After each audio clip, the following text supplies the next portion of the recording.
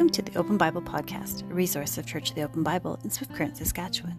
In this episode, Pastor Jay and Pastor Joe conclude the doctrine of the Holy Spirit by discussing the lesser-known ministries of the Holy Spirit and what we can learn from the history of this doctrine.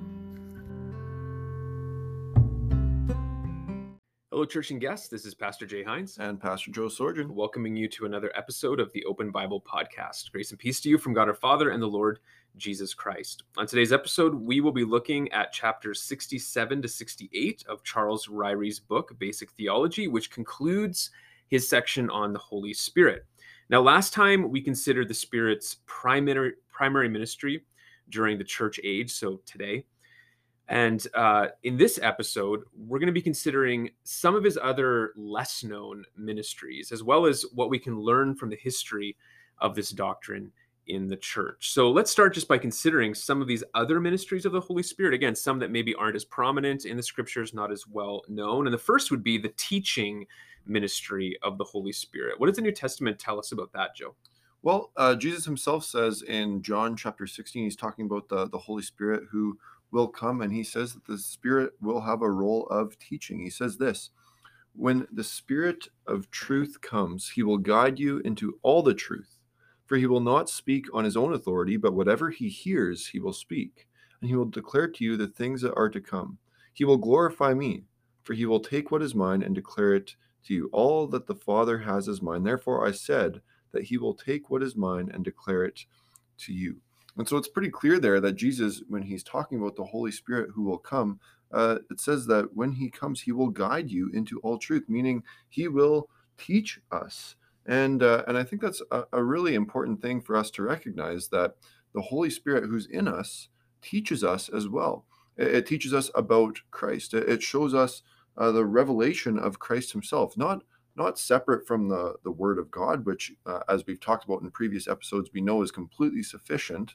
But we know that the Holy Spirit in us helps us interpret the Scriptures and teaches us from the Scriptures. It's all on the basis of God's Word. And that's why, as believers, there's things that we can understand in Scripture that people who don't have the Holy Spirit within them, they simply can't understand, because the Holy Spirit guides us and teaches us as we look in the Word, and really just teaches us more about himself, more about Christ, more about God the Father, and even more about ourselves, I would contend as well. And it's interesting to note that it says here that all this teaching that the Holy Spirit does, in verse 14 says, is to the glory of Christ himself. Jesus says, he will glorify me, for he will take what is mine and declare it to you. And as a result of him declaring these things to us of who Christ is, Christ receives glory. And I think that's actually something we're going to see through all of these things, that ultimately it's all about the glory going to God. And that's part of how the Spirit works in our lives, so that we might glorify God, and that the Spirit himself might give glory back to himself, back to God. Mm-hmm. And that connection you made between the Holy Spirit's teaching ministry and the scriptures is important, especially with this passage, because we would say the primary application is to the apostles he's talking to. He's going to bring to mind all that he taught, and then also teach them new truths as the apostles, who then would write the New Testament scriptures, which we have. He's talking first and foremost to them. And of course, that was necessary because Jesus obviously didn't teach a whole lot about the significance of his death and resurrection, because it hadn't happened yet. And so the significance of that, how that fleshes out the beginning of the church, more truth about the end of history, the end times as well, all of that the Holy Spirit was going to give after Jesus ascended to the apostles, who then would have this written, inspired by the Spirit in Scripture, which we now have, and the Holy Spirit then teaches us through that Scripture as well. And there's another name for this too, which we call the illumination of the Holy Spirit, which, again, I like how you said it. There's truths in Scripture that the natural person cannot understand apart from the Holy Spirit. We need the Holy Spirit upon faith, and the Holy Spirit comes and indwells in us and then starts to teach us, illuminate, so that Scripture becomes true. And we see that in 1 Corinthians 2, verse 10 says, these things God has revealed to us through the Spirit, for the Spirit searches everything, even the depths of God. For who knows a person's thoughts except the Spirit, so that a person which is in him. So also no one comprehends the thoughts of God except the Spirit of God. Now we've received not the spirit of the world, but the Spirit who is from God, that we might understand the things freely given us by God. It's the Spirit who does that in us. Before we move on, there's one other passage that I think is significant, and that's 1 John 2, that also talks about this teaching ministry. And it uses a slightly different word that is often misunderstood and misused today, and that is the anointing of the Holy Spirit.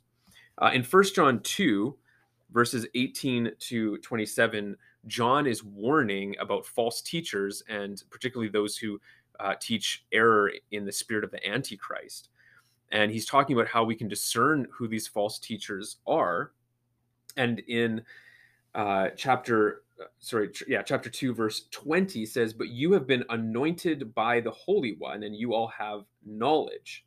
Now it's interesting. He doesn't say some have been anointed. He says you have all, everyone who this is written to. And that's important because sometimes today this idea of the anointing of the Holy Spirit is used as some kind of special endowment of the Holy Spirit that's given to special people, when hands are laid on, that sort of thing.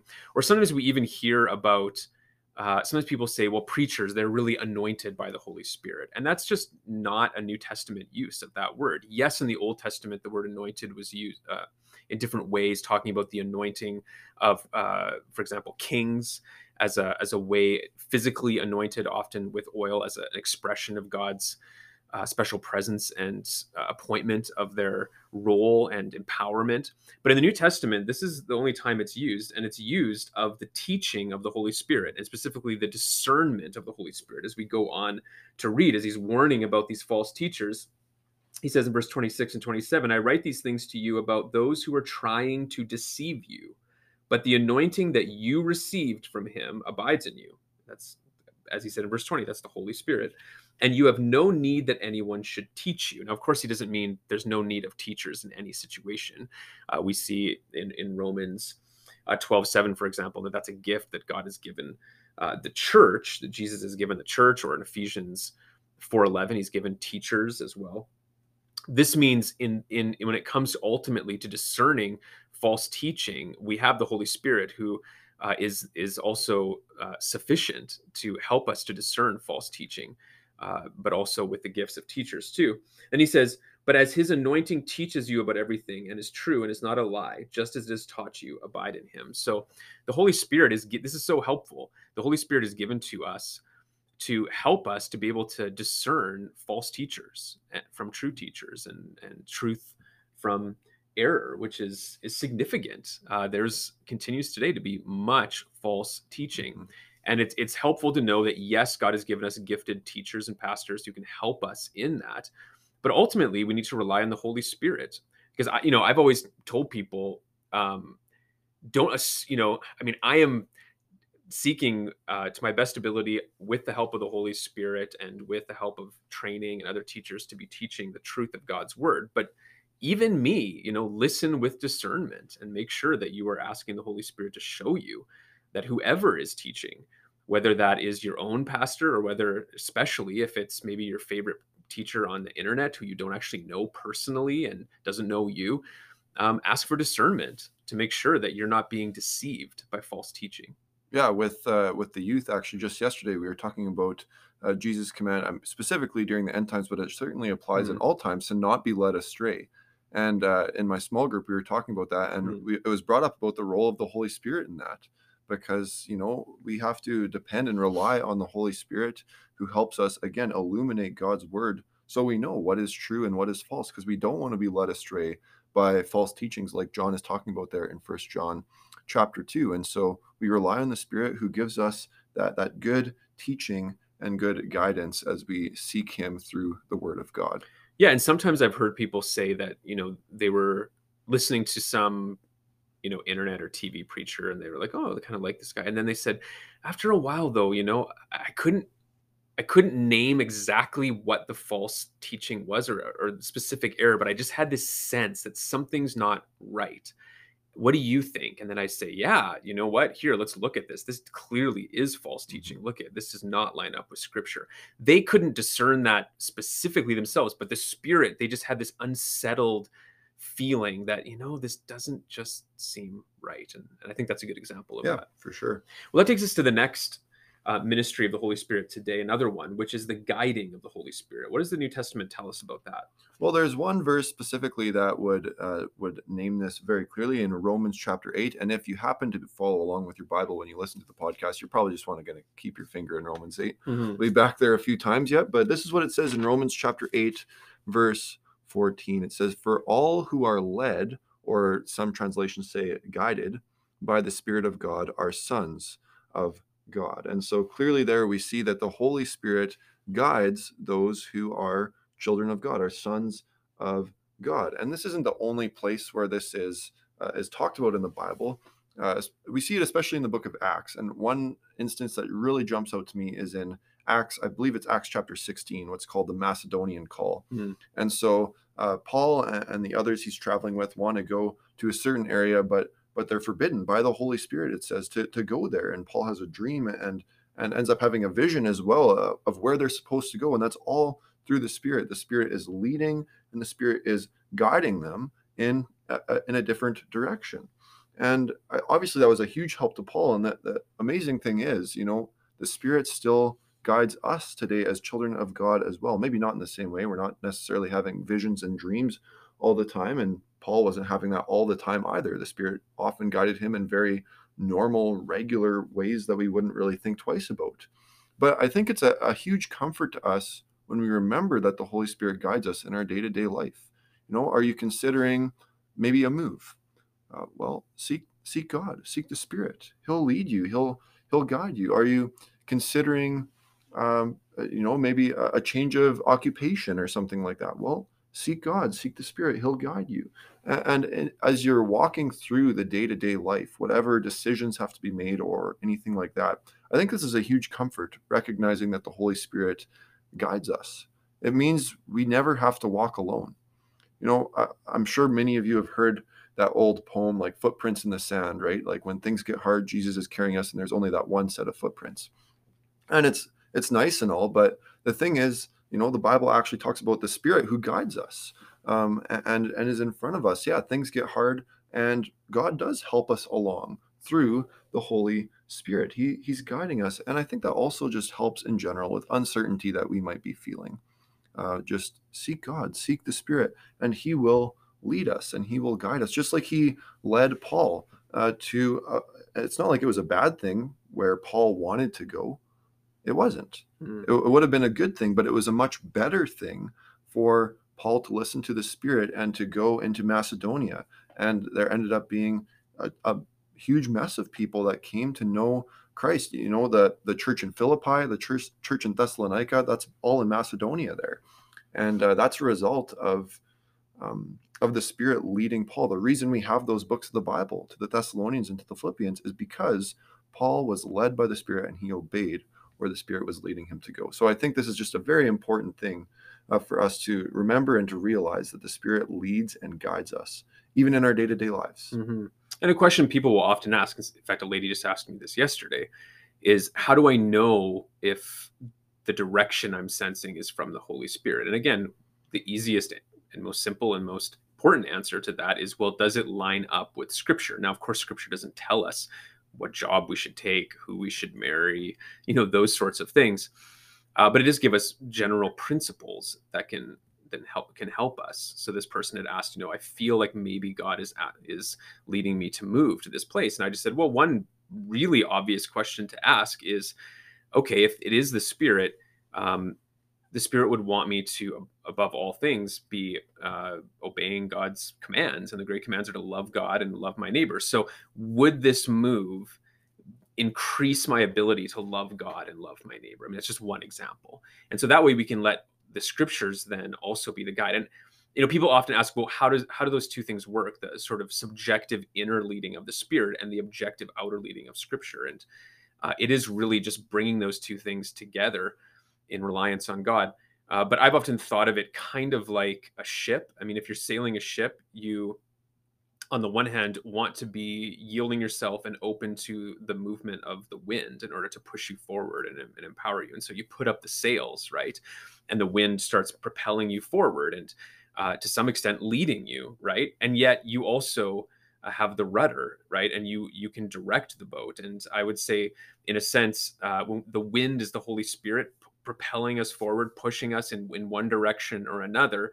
And yet the rudder is Scripture. We still want to make sure that where the wind is taking us, to make sure that is the Spirit, we're guiding it also by Scripture. So those two things are never against each other. They always go together, Scripture and the Spirit. And that's I think something we really need to be considering as well. Now, in the passage you mentioned there, verse 14 of Romans 8, it's interesting actually, because it says, all who are led by the Spirit of God are sons of God. So in a sense, when we experience that leading, it helps our assurance to know we're sons of God. And that takes us to the next ministry of the Holy Spirit, which is the assurance of the Holy Spirit, the assuring ministry that we see in the New Testament. And we see that just a little bit later, more clearly in verse 16. Yeah, in verse 16 of Romans 8, it says, the Spirit himself bears witness with our spirit that we are children of God. It affirms to us, it assures us that, yeah, we are children of God. That's part of the Spirit's work. And that's, of course, as would be implied by assurance, it's reassuring. It should reassure us to know, hey, I'm a child of God. And that's part of the role of the Holy Spirit who is in us, to reassure us of that fact. Yeah. And it's important to recognize too, because I mean, we talked about assurance of salvation a few episodes ago. There are these two aspects. There is the most important, which is the objective assurance we have that is based on the promises of God made to us. So, one would just be if we flip up to chapter 8, verse 1, where it says, there is therefore now no condemnation for those who are in Christ Jesus. That is an objective promise we can bank on. No matter how we're feeling, no matter what we're experiencing, and no matter what kind of doubts we might have within us, outside of us, is this and 1,000 more promises. If we are in Christ through faith in him, then there's no longer any condemnation. We're justified. We're saved. We have eternal life. We are redeemed. We're reconciled to God. That is an objective fact, an objective promise we can cling to. And that's the primary foundation of our assurance of salvation. But there is also a supplementary subjective assurance that we have. And there's different ways we can have this. But one is that inner testimony of the Holy Spirit that we can't completely explain, but it's essentially this inner sense that, yes, I know I belong to God. I know I'm a child of God, not just because of these promises, but within my soul, there is just this assurance, this sense of, yes, I am a child of God. And so both of those are important. So that's another work of the Holy Spirit that is really helpful. Now, another one, which again is something that isn't quite as well known, but nevertheless very important and very practically helpful, is the praying ministry of the Holy Spirit that we see in the New Testament just a little bit later on in chapter 8, 26 to 27. Yeah, we read this there. It says, likewise, the Spirit helps us in our weakness. For we do not know what to pray for as we ought, but the Spirit himself intercedes for us with groanings too deep for words. And he who searches hearts knows what is the mind of the Spirit, because the Spirit intercedes for the saints according to the will of God. And that's a pretty amazing little passage there, especially if we consider our prayer life as individual Christians. I'm sure all of you at home have probably felt similarly at times while you've been praying. Times come where it's just like, I don't even know how or what or why to pray, hardly. And I'll be honest, for me, recently, something that's come up that's been like that, the conflict between Russia and Ukraine. I mean, sometimes I'm just like, I don't even know. I'm not sure what to pray about this. Yeah. Well, these verses should be a huge, huge help, because maybe I don't know exactly what to pray, but I just bring the situation before God. And this says, in my weakness, in my times where I'm not sure what to pray, I don't know how to pray as I ought to. As it says in verse 26, the Spirit himself intercedes for me with groanings too deep for words. The Spirit is interceding, and it goes on in verse 27 to say that this intercession that's happening by the Spirit is according to the will of God, which makes sense. Of course, if the Spirit himself is interceding, is praying, is making these groanings for us as we pray, of course it's going to be according to the will of God. But that's just amazing, to know for a fact that if we don't know how to pray, and the Holy Spirit is is interceding for us on our behalf before the Father, that those prayers that are going before the Father are 100% according to his will, because it's God himself who's praying them. I don't know. I just think that that's just really, really amazing. And it's so helpful, because all of us have weaknesses in our prayer life. I don't think any one of us will ever get to the point where it's like, my prayer life has attained, like, I've attained perfection in my prayer life. It's not going to happen. And that's why these verses are so much of a comfort, just to know, yeah, I won't get there. I have this weakness, but yet I know that the Spirit will intercede for me, that the Spirit will bring prayers before our Father in heaven. And that's an amazing truth. It's so comforting to know when other Christians are praying for you. They tell you we're praying for you when you're going through a difficult time, or they, text you or whatever. But to know that, oh, wait a minute, as amazing and helpful and comforting as that is, the Holy Spirit is interceding, is praying for me constantly at the throne of grace. So is Christ, we know from Hebrews as well. That is a great, great comfort. But also, I think it's really helpful to know that that idea of the groanings, like, Paul doesn't exactly explain what's going on there, what that's about. But we do know that when we are in situations, and many of you have maybe been in those, where you are at the lowest valley, you're in pain, you're experiencing great loss, you're suffering. And there's those moments where either you don't know what to pray, or you just can't pray. You're so weak. You're so low. You're so overcome with grief. And all you can do is cry. All you can do is groan. And then sometimes people say, that's all I can do. I just can't get myself to pray. I think this passage tells us, well, if those cries and groans are directed towards God, that is prayer. Yeah. And the Holy Spirit can take those groans and cries, and even though you can't formulate what exactly they mean, what exactly you're trying to say to God or ask for, the Holy Spirit is taking those and giving them to the Father. You might almost say cleaning them up in a sense, and bringing, here's what your child who is in so much pain and is groaning and crying out, here's what they need, here's what they're asking for, even though they don't even know it. That sort of thing. So I just encourage you, if you've been in that situation, don't feel like you're groaning and you're crying out is somehow not prayer. It is, if it's directed to God. And the Psalms are a perfect example of that. So, and again, that's according to God's will, which I just think that's the most amazing thing about that. But, for sure. Well, there's one more ministry of the Holy Spirit. That's his sanctifying work in our lives. And of course, God the Father, Son, and Holy Spirit are all involved in this, but the Holy Spirit is especially. And then when we think about our sanctification, that means our growth in holiness. It's our being set apart from sin for service to God. There's this positional holiness that we have the moment we put our faith in Jesus, and that is that we are now saints. We've been separated positionally from our old life of sin and of being enemies to God, to now being reconciled to God. And we see that in 2 Corinthians 2:13. But we ought always to give thanks to God for you, brothers, beloved by the Lord, because God chose you as the first fruits to be saved through sanctification by the Spirit and belief in the truth. So the moment we believe the gospel, we're sanctified in that sense. We're now saints positionally before God forever. But then there's this other progressive sanctification, which is our actual experience of that, where we actually start to grow more holy and are seeing real separation from sin in our lives. And that's a lifelong pursuit.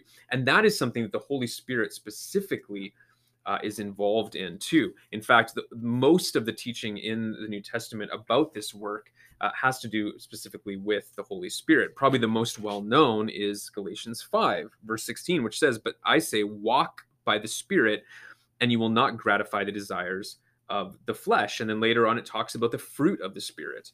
That he bears in our lives when we walk by him, the fruit of love, joy, peace, patience, kindness, goodness, faithfulness, gentleness, and self-control.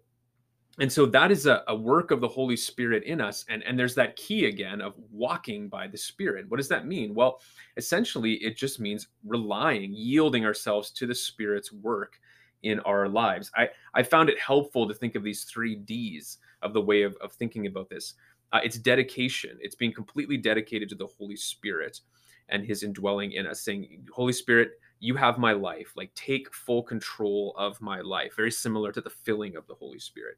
But then it's also dependence. It's recognizing, as it says here, I can do nothing on my own spirit. I cannot overcome the desires of the flesh, but I'm going to rely on you by faith to do this work in me.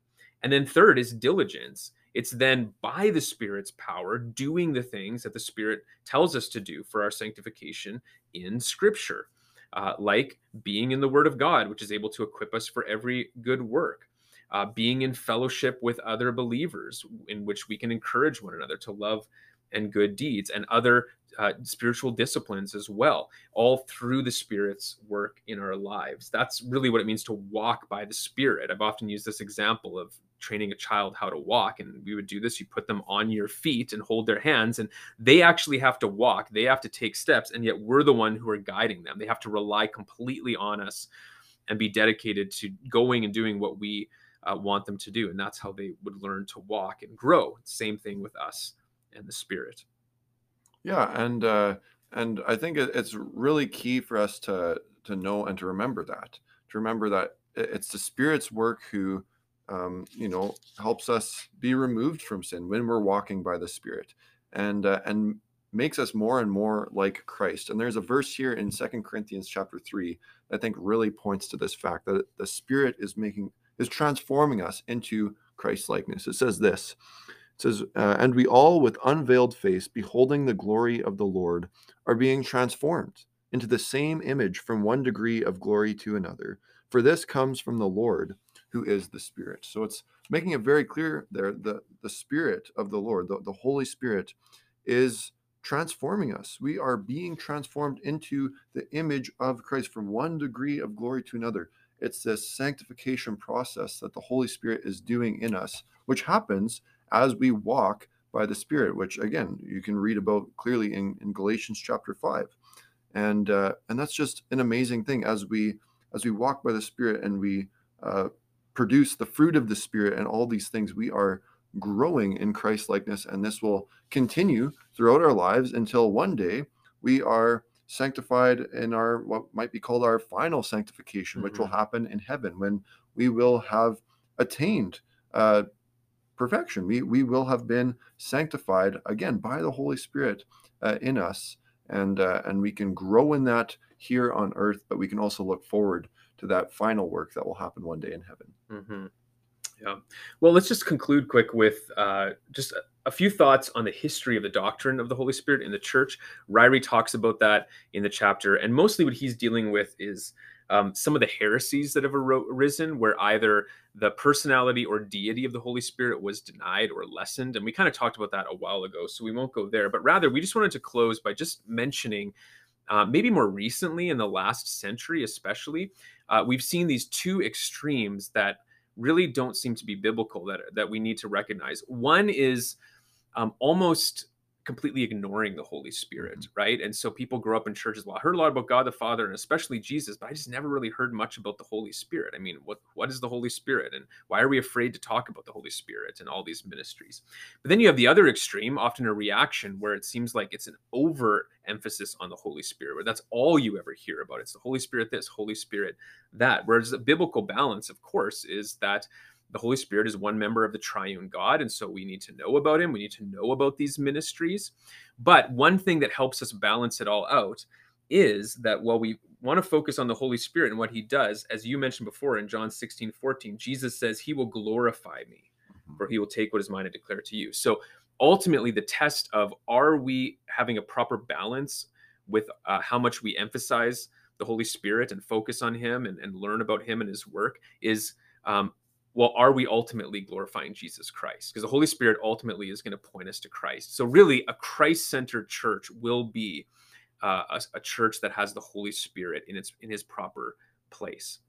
Anything you want to add to that? Well, I think the same thing is kind of stated in Ephesians 5 as well, which we did talk about last time, but it says to be filled with the Spirit, right? And then right after that, it talks about giving glory to God, praising Him, singing songs to Him, giving thanks for everything to God the Father in the name of our Lord Jesus Christ. And so again, it ultimately comes back to the glory going to God and being centered on the person of Jesus Christ. Yeah, if we're a Trinitarian church who focuses on God the Father, Son, and Holy Spirit, we'll have that proper balance. And yet at the end, Christ will be centered. Exactly. Central. Yeah, and really, I think it's important for us to recognize how important it is to focus on the Trinity, not just for this reason, but I've just been doing some thinking about this recently, like just thinking about the songs we sing. How many of them have a robust Trinitarian theology in them? Very few, especially newer songs. Very few tend to have the Father, Son, and Holy Spirit, this proper understanding of that there. And so it's tough because rightly, probably most songs focus on Jesus because really good songs are going to focus on the gospel. That's great. But I really think that's one area where we need to have more Trinitarian teaching in our singing, but then also our praying too, and all this, because it is just easy for us as Christians to just fall into sort of just talking about God in some generic way and recognizing, but what makes us distinct as Christians is that we believe God is one person, one God in three persons, Father, Son, and Holy Spirit, and that's absolutely essential to who God is and to who we are. And one benefit of that is, I think if we focus properly on the Trinity, then we'll have a balance. And the Holy Spirit will not be absent in our understanding of who God is in our Christian life, but also won't be wrongly overemphasized either. So yeah, it wouldn't fall in either ditch. Yeah, just a thought.